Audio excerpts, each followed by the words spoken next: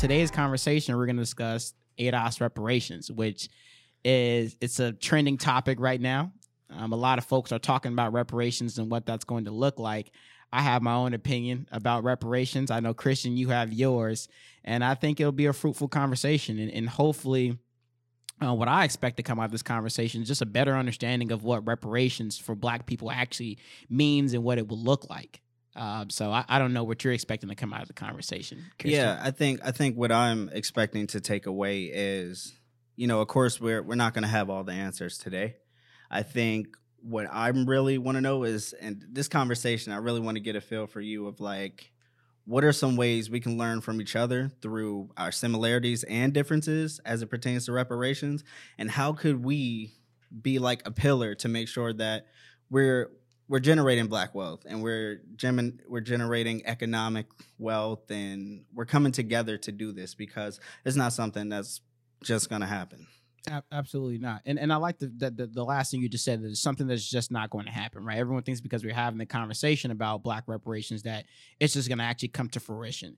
And if we know the history of this country, we know that we're probably going to be waiting for a long time to actually receive Black reparations, as long as we're waiting for someone to provide it to us. And that's my stance on it, really. I believe that Black folks, ADOS folks, could have had reparations a long time ago. And that we don't need to wait on the government to come and provide resources to us. We have resources in our community. I hate when people say that we don't have resources. To me, that's just making another excuse for not doing anything. There is millions of dollars in circulating in the Black community through these organizations that we have. Mm-hmm. A lot of these nonprofits have millions of dollars, have access to millions of dollars. That's reparations right there. Why aren't they disseminating and dispersing those resources, those dollars, into our community to help empower our young people and to empower community members? I mean, I can name a few organizations that have millions of dollars that they're working with in their budget, and yet we're still running around here trying to fight for reparations. Yeah, and we're going to continuously fight for reparations. And one thing you said that stuck out to me is, I think we have to get over this word resources, because essentially it's just money. Because what I love about resources, and my definition of a tangible resources, is something that's unsubsidized, that's untaxed, that goes to a specific group of people and or person. So it's like, if we're just going to sum resources up to make it sound pretty and make it sound neat, we just got to call it what it is and say it's capital, it's money. So it's like we have that around. We don't know how to deal with that internally. We don't know how to come together and say, look, I got $1 in the pot. You got $2 in the pot. We got $4, $5. Whoever comes into that group and say, look, this is how we come together as a community. This is how we generate our own community. This is how we build wealth. We do it together. We don't rely on other people to disperse funds that some of us may or may not get. You hit on a key part, and I talk about this all the time, right? And I said it at the beginning of this segment. We have capital. We have money in the Black community. We have a lot of it, actually. We are probably, ethnicity-wise or racially-wise, we're probably one of the largest spenders in the world. I mean, if you add up the Black dollar, we keep the economy in multiple countries afloat, certainly in this country. Why haven't we gotten to the point where we can say, look, if I can go spend money at this other store that's not Black owned, that's not ADOS owned, why can't I spend money with my own people? The biggest issue that I've noticed with Black folks is we will support Black business, but we'll do it one time. And I'm just going to be honest with you all. I cannot lie. I don't have a lying bone in my body. I have to be real. I love my people so much, I have to be real with them. What did James Baldwin say? I love you so much that I have to make you aware of what you don't see. I have to. Black people, we support each other one time. I didn't like the food. It was something on my shirt when I bought it. I didn't like the person's attitude at the checkout line. So I'm not going to go back to that Black business anymore, but we'll go to McDonald's time and time again and they do us wrong. Yeah, and it's multiple places. It's and I'm guilty of it myself. The investing one time, but I think when it comes down to, for some people, and this is not everybody, because we know that there are large people who are supporting one another during their ventures and their businesses and their operation, we have to continue to do so. But we can't just keep it focused on, because I'm going to say this, it can't just be closed focused. because there's other needs out there. We need black realtors. We need black bankers. We need black doctors. We need black lawyers. We need black fathers. We need black husbands. It is a village. We need a black community that are saying, like, look, we understand that we could support one another. Just doing it this way is not enough. And it's not going to get us to where we ultimately want to be. You hit on something important there. If we did a landscape of the black businesses, especially locally, right, we'll see that we have an abundance of black businesses in certain industries and sectors, but we're certainly not equally represented across the board. And you just hit on it. We need more black lawyers. We need more black nurses. We need more black doctors. Certainly need more black teachers to teach our young black kids the true history of themselves and how to empower and uplift themselves out of the rings of poverty, right? Because we're still experiencing that generational trauma. And we're never going to get over that until we, first off, have that internal reflection and get that self-identity back, reclaim that self-identity. That's what we've lost. And that comes through education. We need more black teachers. We have a lot of people that are in the restaurant industry that are black. We have a lot of people that are in the apparel industry that are black selling clothes, and in the music industry. Can we say that we have a large abundance in any other sector besides those three? I mean, statistically, it could, but going off of eye test, to me, that's all, we virtually see. It is those three categories. And I'm sure it's other categories, but how do we uplift? Because that's what we're talking about, building those other categories up and influencing people to get into some of these roles and say, hey, I'm going to be a person that step in and say, I'm going to be a black golfer. I'm going to be a black tennis player. I'm going to do all these other sports that we're not typically known for the people that come under me and after me. And Elijah, you said something earlier off air that was important. It was like our ancestors, in a way, failed us. And I think I'll say it on air quick so people don't accuse me of saying things off air. Okay. I feel that a lot of our elders have failed us. They've forgotten about us. And their struggle to make it out of poverty, to overcome racism, they forgot about the people that they were supposed to be leaving something behind for. They forgot about the community. They took their nice jobs. They took their nice cars. They took the money in that vehicle. They packed everything up into those vehicles, and they drove out to the suburbs. And they forgot about people like us. Not all of them, but a lot of them did. And to play devil's advocate, though, I said, and I because this is so key to me, if nobody showed our ancestors how to do it, we can't hold them to this expectation where they could teach us how to do so. So where does that education come in, where we could say, all right, if our ancestors come in and they're not learning these things, I don't expect to learn about something that somebody else does not know about. But the thing about failing, I think some families failed their families focusing on some of the outside community stuff. I'm somewhat guilty of it myself. Doing a lot of community work, it's really easy to lose track of, like, once you get home, because you're like, I'm trying to solve world hunger. I'm trying to get world peace. I'm trying to fight for this. I need reparations for this. And I think the reparation scope is like, we're all fighting for this big umbrella of reparation. But individually, if we broke it down, our reparations look different from one another, which causes separation. What does reparations look like to you? If I had to ask you right now, what does reparations look like to you, Christian? It's a loaded question. I don't have an answer, because I don't know what reparation look like, period. So I don't know. By definition, I don't know what it looked like. It never happened for our community, for the ADOS community. So I don't know how to answer that. I'll tell you what reparations looks like to me. Yeah, let me see what it looks like to you. It looks like Black Wall Street in Tulsa, Oklahoma. And we talk about Black Wall Street a lot, but I don't think we ever actually deeply intellectualize what happened in Black Wall Street. It was the first example out of many, but it was the first real example of what Black excellence truly looks like. Right? It was that blueprint of what the Black community could accomplish if they only worked together. You had Black pharmacists. You had black doctors, you had black lawyers, you had black realtors, you had a majority of the people in that community owning their homes. We don't have that anymore. We talk about the housing crisis that's going on. Of course, we're going to have a housing crisis when you got a majority of the people renting homes and the landlord can skyrocket the prices whenever they want to, not provide services to make sure that apartment unit is actually benefiting and supporting the people that are living there. We know that home ownership is one of the first ways for people to start to generate generational wealth and to start acquiring assets. Why aren't we having the conversation of how to get more black people to become homeowners? Holding these banks responsible who are responsible for providing mortgage loans to these people when a lot of black people are denied those mortgage loans.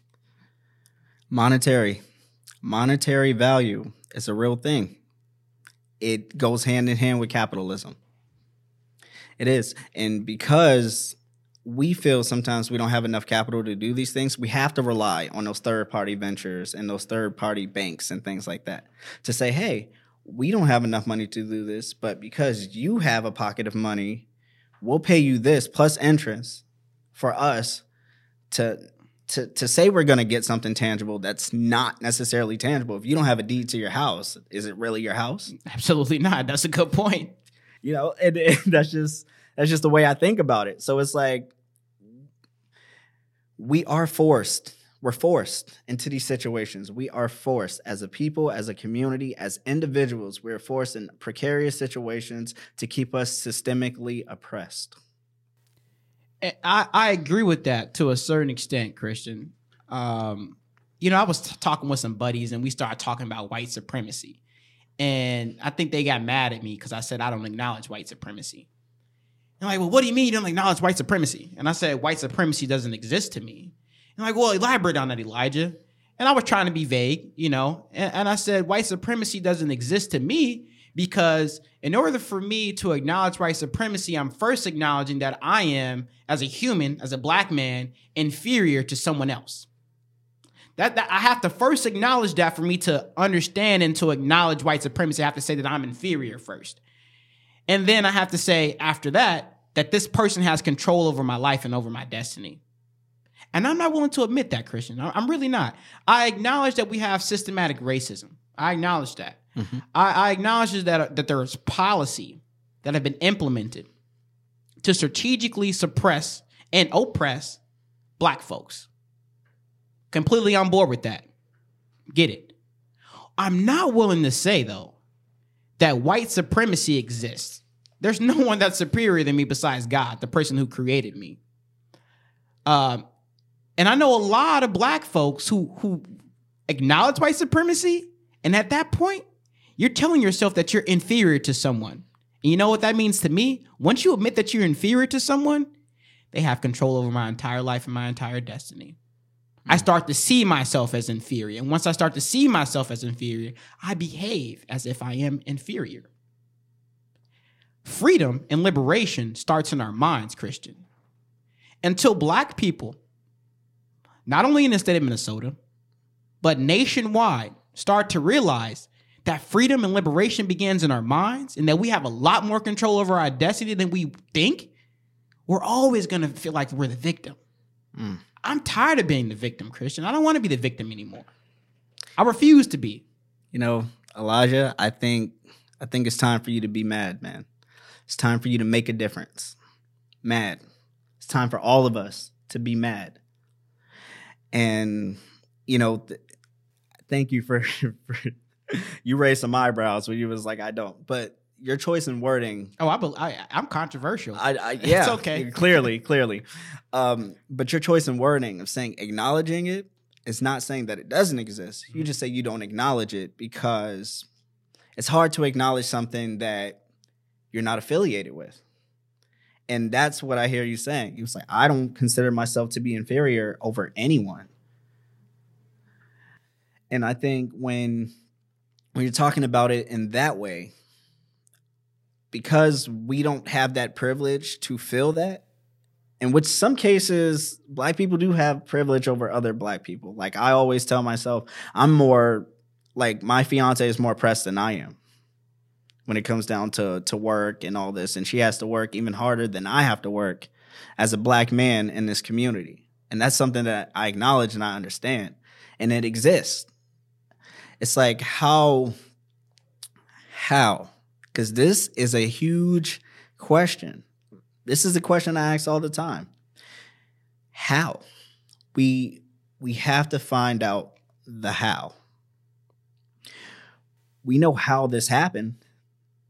It was enslavement. It was oppression. It was fear that was installed to us. And one thing that as I think about our whole segment of reparation is lack of trust. That's why we don't have reparations. We have the lack of trust within our community. And that's not something that we did individually. That's something that oppressors made us feel. Divide and conquer. Willie Lynch letter, 13 colonies, Virginia. That letter is the reason we are still systemically messed up right now. And in that letter, for those who don't know, I actually went on and read that letter on live months ago. But Willie Lynch supposedly stood on the banks of the Jamestown River, and he was talking to a bunch of colonists that owned slaves, and he gave them a blueprint, a plan on how to control their slave, what I believe 500 years after the end of slavery. Longer than that. See, this is what y'all have to understand about oppression, right? And about our oppressor. They're very intelligent. They're very smart. And then said that letter is a fictional letter, but what's contained inside that letter is true, and we're seeing it playing out right now to this day, regardless of that letter being truthful or not, as far as when it was written or how it was written. It's the contents inside of it. They said that we must pit the dark skin versus the light skin, the intelligent versus the unintelligent, the tall versus the short, the men versus the women in non-binary communities. And we still see that unfolding to this day. So when you say that there's a lack of trust in the black community, there is. It's the reason why we have high crime rates in our community. It's the reason why we don't have black folks coming together and supporting each other in the ways that we could and that we should. It's that lack of trust in one another. And I like that you mentioned... It's not by our doing, though. It's not by our doing. It's not. We're taught to behave that way. We're not naturally that way. We're taught to behave that way. And if you're taught something, you can also be untaught something. Keep that in mind. Just because we are taught something doesn't mean we can't retrain our minds, right? And shift our paradigms to think a different way. But what you said earlier is that sometimes the oppressor is not always white, or not always Mexican, or not always Asian, right? Sometimes your oppressor could be someone who looks just like me and you. And we don't talk about that enough in our community either.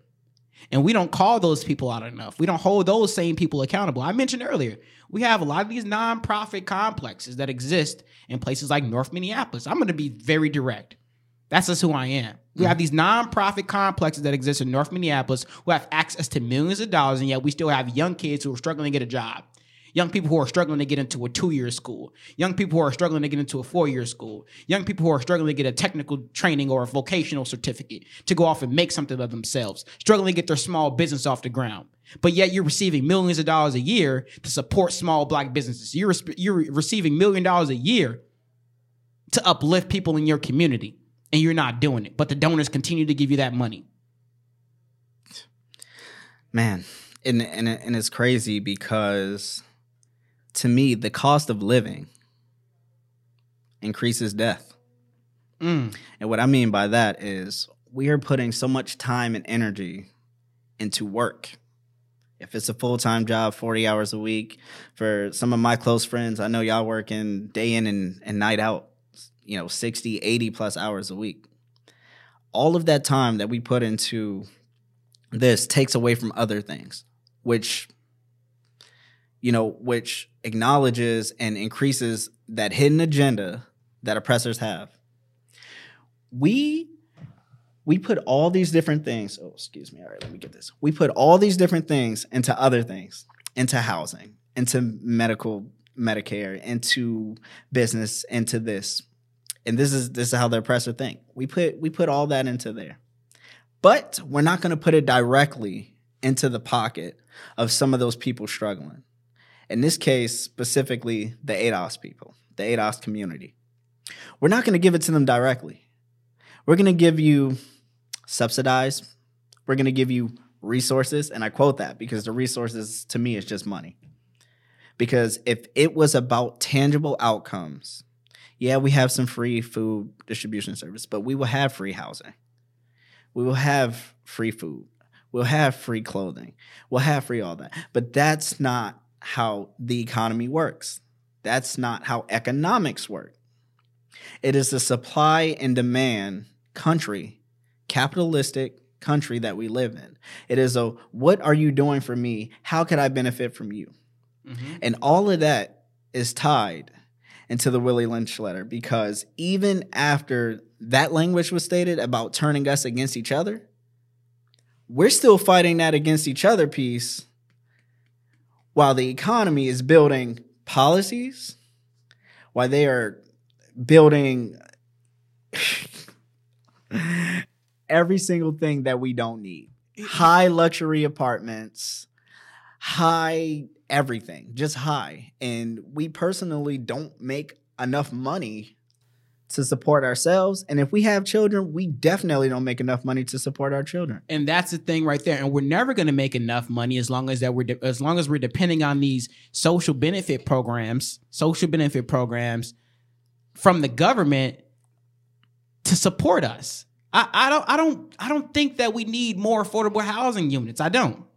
And people are that's going to be another eyebrow raiser. You keep raising eyebrows. And that's okay. I challenge the status quo, and I have to live that. We don't need more affordable housing units. What we need is more jobs. We need more opportunities for people to get control over their economics, over their future, for they can be prosperous and they can grow. Then we won't need to have affordable housing because people will have more money. They can buy a house or they can sustain themselves. I'll give you some statistics. Northside Minneapolis, Ward 5. Let's hear it.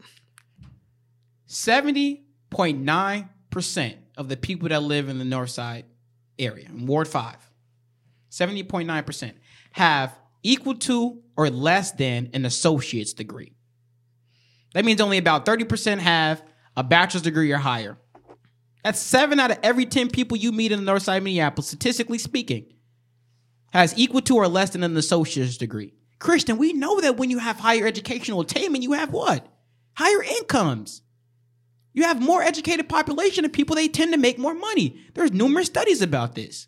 Why isn't anybody tackling that issue right now? But even what you just said, that is key, because in order for us to feel like we're making more money, we collect more debt. So essentially, are we making more money? No, because we owe it. We owe it to these third-party vendors. So that, and that's why I say the system is the system. It's not going anywhere. We could disrupt. But I think what we have to understand is, in order for us to get from point A to point B, we have to live these things in between those points. And people, the audience, you guys know what I'm talking about. We have to utilize what we can in order to gain freedom, because we do not have freedom. So when you have some black people that are against capitalism and they say that they want to abolish the capitalist system, how do you feel about that? And before you answer, I'll tell you how I feel about that. Mm-hmm. I feel like that getting control of our economic resources, capital, as you so eloquently put it earlier, that resources is nothing more than having capital. In order for us to actually achieve liberation and freedom, black people must realize that we have to operate within the bounds of capitalism, right? We don't have to become a victim of capitalism, which is what we have been being for a long time, but we can learn the game of capitalism, learn how to play it, and then we can succeed in the game of capitalism. We don't live in any other type of economic system. We live in a system of capitalism. So why does it make sense for us to try to have a rule book for another system and we're not operating within that system? That makes no sense. I got a rule book for a football game and we playing basketball. I got a game plan for a soccer game, but we playing tennis.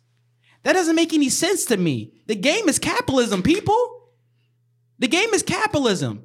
So why not learn the rule book for the game of capitalism and figure out how to succeed at it?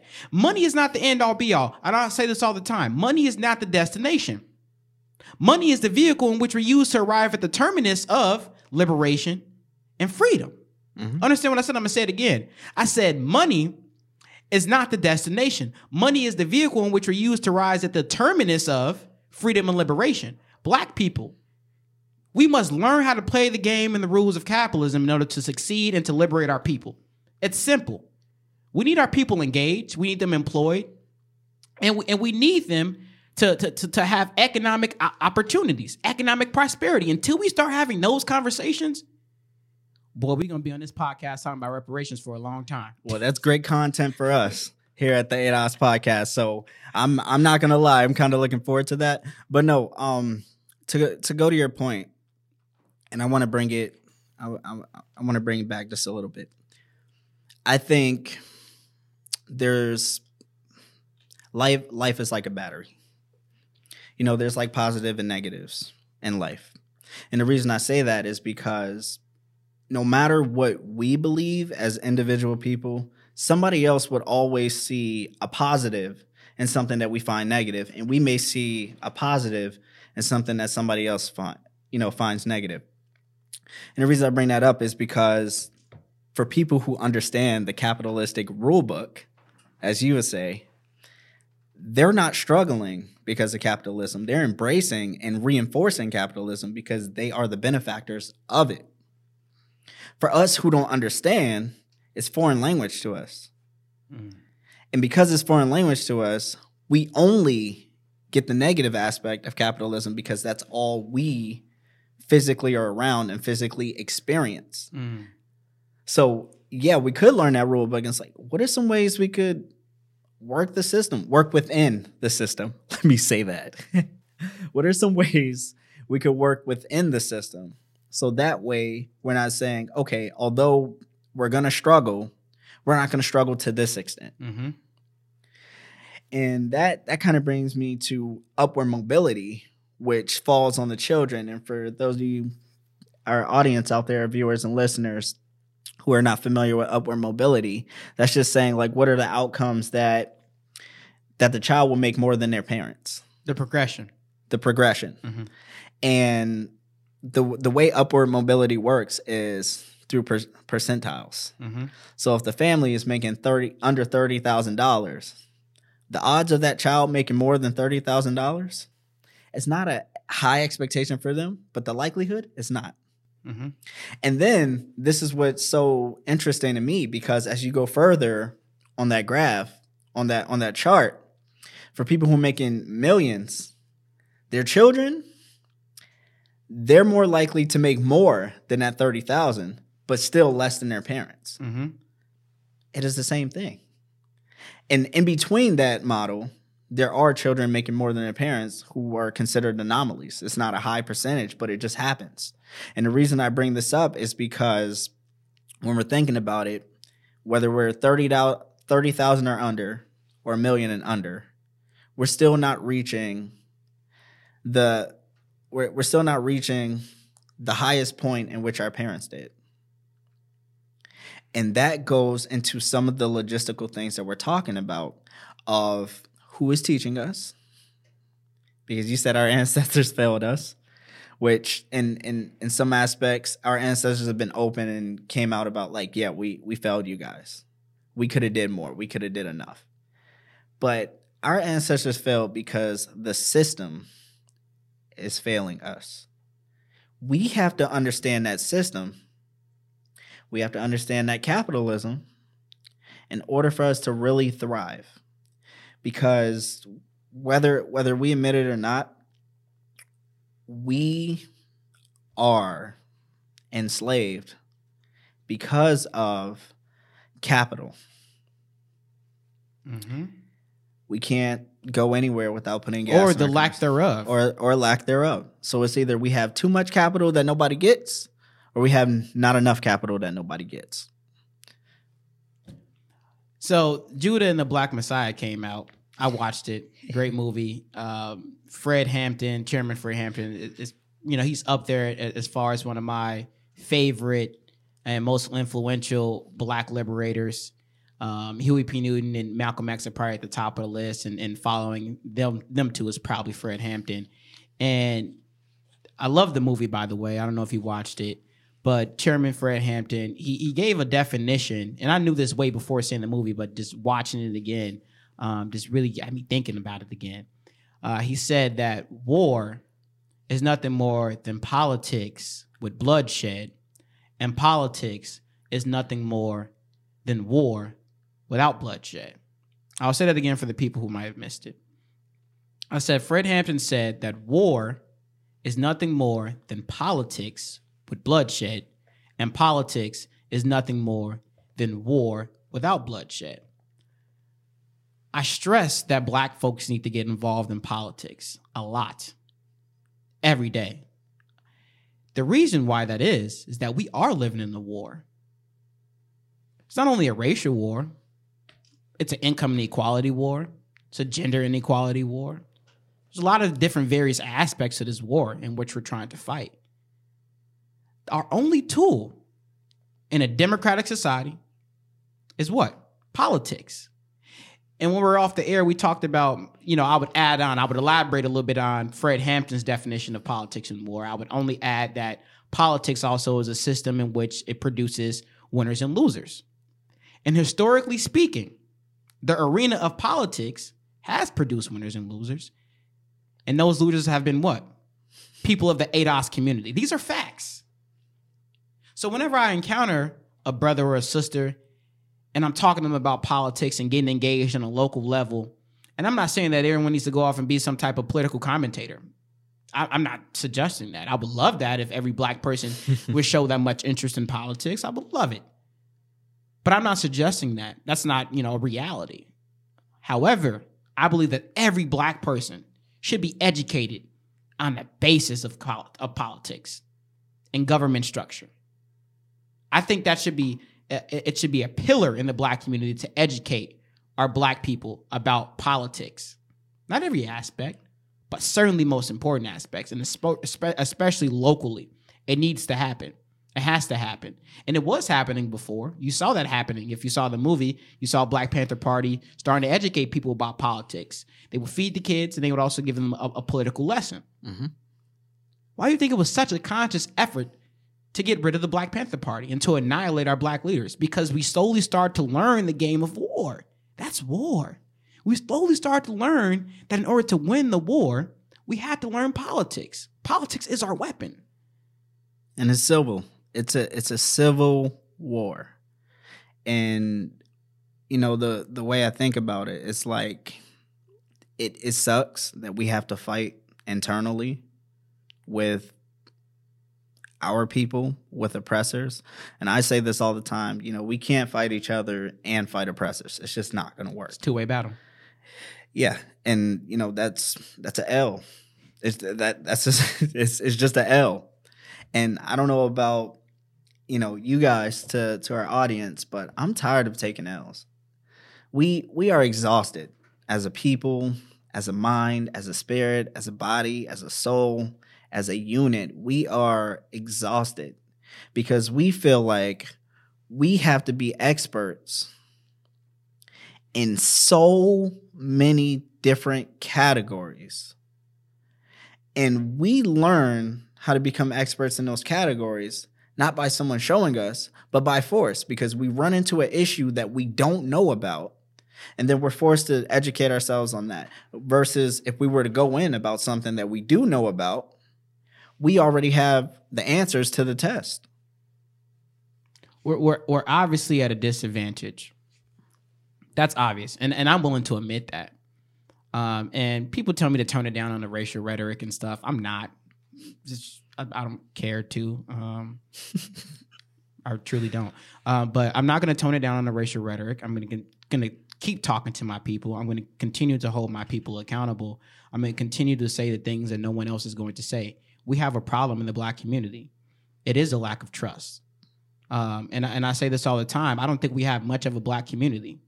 We have a lot of Black people that live within the zip code of one another. But that doesn't make it a community. A community is a group of people that can come together and learn together. They can support each other financially. They want to see their kids prosper and grow. They want to see everyone that lives in that neighborhood do well and thrive. They believe in safety. They believe in values. like love, truth, peace, freedom, and justice. They embody those things.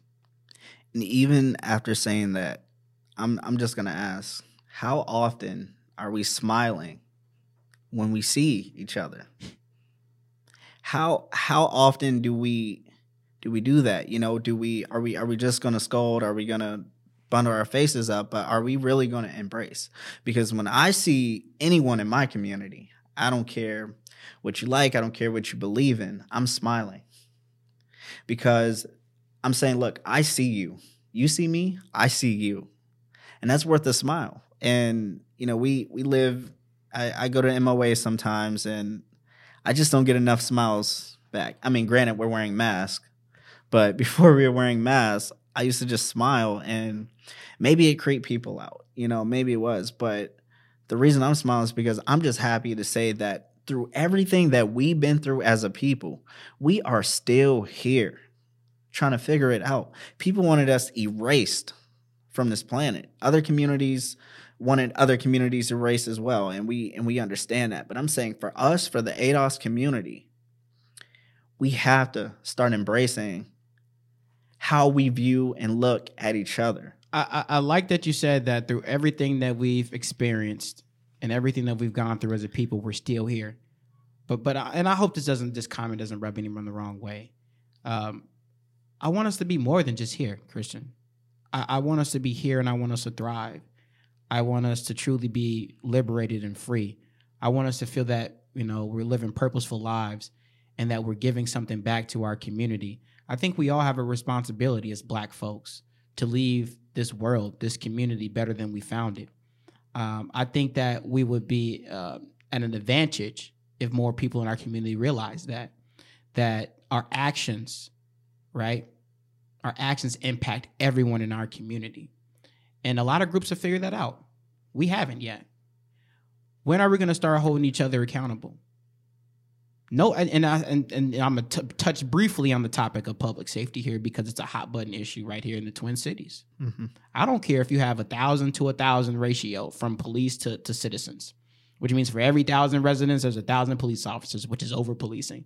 And I don't care if you have 1,000 to 1, 1,000 residents to 1 police officer, which means that there is not a lot of police presence in the community. You will still have violence until you start changing and shifting the paradigms of the people that live in that community so they start to see themselves as a part of the community. They start to see themselves empowered. They start to see themselves as change agents in their community, and they don't want to take from it. They want to build it up. I don't care how many police officers you have or how few police officers you have.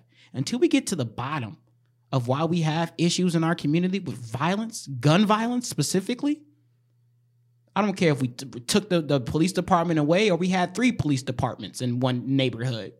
We're still going to have crime because we're not getting to the basis of why people are committing those crimes in the first place. Yeah, which is... And that takes accountability. The resources. And accountability is key because if you don't value yourself, this is just what people tell me. If they don't value themselves, they don't value anyone else.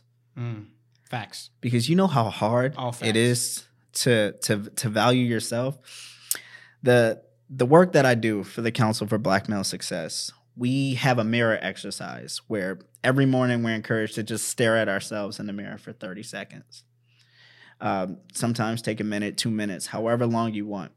But the important thing about the exercise is like how many of you out there could actually just stare at yourselves? Whether you're telling yourselves you're beautiful, whether you're giving yourself affirmation or not, how many of you could just do that? Because we have some people out here that don't know what they look like. I see my reflection. I don't know what I look like though, because I'm not taking that time to really look at myself. And if you don't take that time to really value yourself and make sure that you are affirming yourself at times, it's really hard for you to do that to somebody else. I completely agree. We're going on 40 minutes. Before we wrap up, I've been reading this book, The 48 Laws of Black Empowerment. You can check it out right here, 48 Laws of Black Empowerment. And I'm just going to read a short segment in here on cultural importance. The author says, if we gave back to our own communities, we wouldn't have to rely on the government for grants or anything else. Controlling how much funding we receive is one way for the government to ensure that our neighborhoods only progress as much as they want them to. When we take it upon ourselves to get things done, they can no longer continue to limit our growth. That's what we've been talking about this entire conversation. How can our community empower themselves? How can we uplift ourselves? How can we become independent, self-sustaining? Until we get to that point, I'm going to continue to have this pessimistic outlook on the future of Black folks, and not only in the Twin Cities, but nationally. That's my closing remarks. I don't know if you want to end it off, Christian. That's all I got to say. Yeah, and as you all could see, this was a very passionate subject of Elijah. He is truly passionate about the whole reparation piece because it takes a village, it takes a community. I always say you can't have community without unity. It takes us to rejoice, to reconcile, to come together as a unit in order for us to have the proper reparations that we want. And that's something that we could continue to talk about as we go further along, and I just want to leave our audience with this. We love you. We value you. We see you. Just make sure you do it to yourself as well. And please keep supporting us here at the ADOS podcast. We're on Spotify, we're on Apple, we're on YouTube, and we can't do it without your support. And we really do value everyone. And love up on some Black people, every day, but especially during Black History Month. I believe that Black history is 365, 7 days a week. That's how my grandmother taught me. But, do some extra loving on some Black folks this month. If you haven't shopped with a Black business this month, make it your business to go out there and spend a couple dollars today or tomorrow. If you need a list of Black businesses to go to, send me a DM. I'll get back to you as soon as I can with a list of some good Black businesses where you should spend some money at. Let's slowly start to get to the point where we're turning that dollar around in our Black community 5, 10, 15, 20, 100 times before we let it leave. All right. We need to prioritize economic development in our community. No one else gonna do that for us, right? We can provide reparations right now in our Black community if we came together as a collective. Nobody else gonna do that for us. I love you all. Subscribe to our YouTube channel. We're really trying to pump our messages out on YouTube because we can reach a broad mass group of people. But also share our posts on Facebook. A simple share goes a long way, and I appreciate that. I know Christian appreciates it. We're a podcast that really is dedicated to supporting the ADOS community, and we may not always agree on everything. You all are on here watching. A lot of you are friends and family. You all know me well. I've never been afraid to speak my mind, and I'm not afraid of being contentious. That's okay. I believe growth comes out of difficult conversations. I will continue to have difficult conversations with you all. Hold me accountable. I'll hold you accountable. That's what it's about. And never misconstrue things I say of me not loving my people. Just because I'm hard on my people does not mean I don't love them. I love y'all dearly, and that's why I say the things the way I say them. I appreciate y'all. Take care. Peace.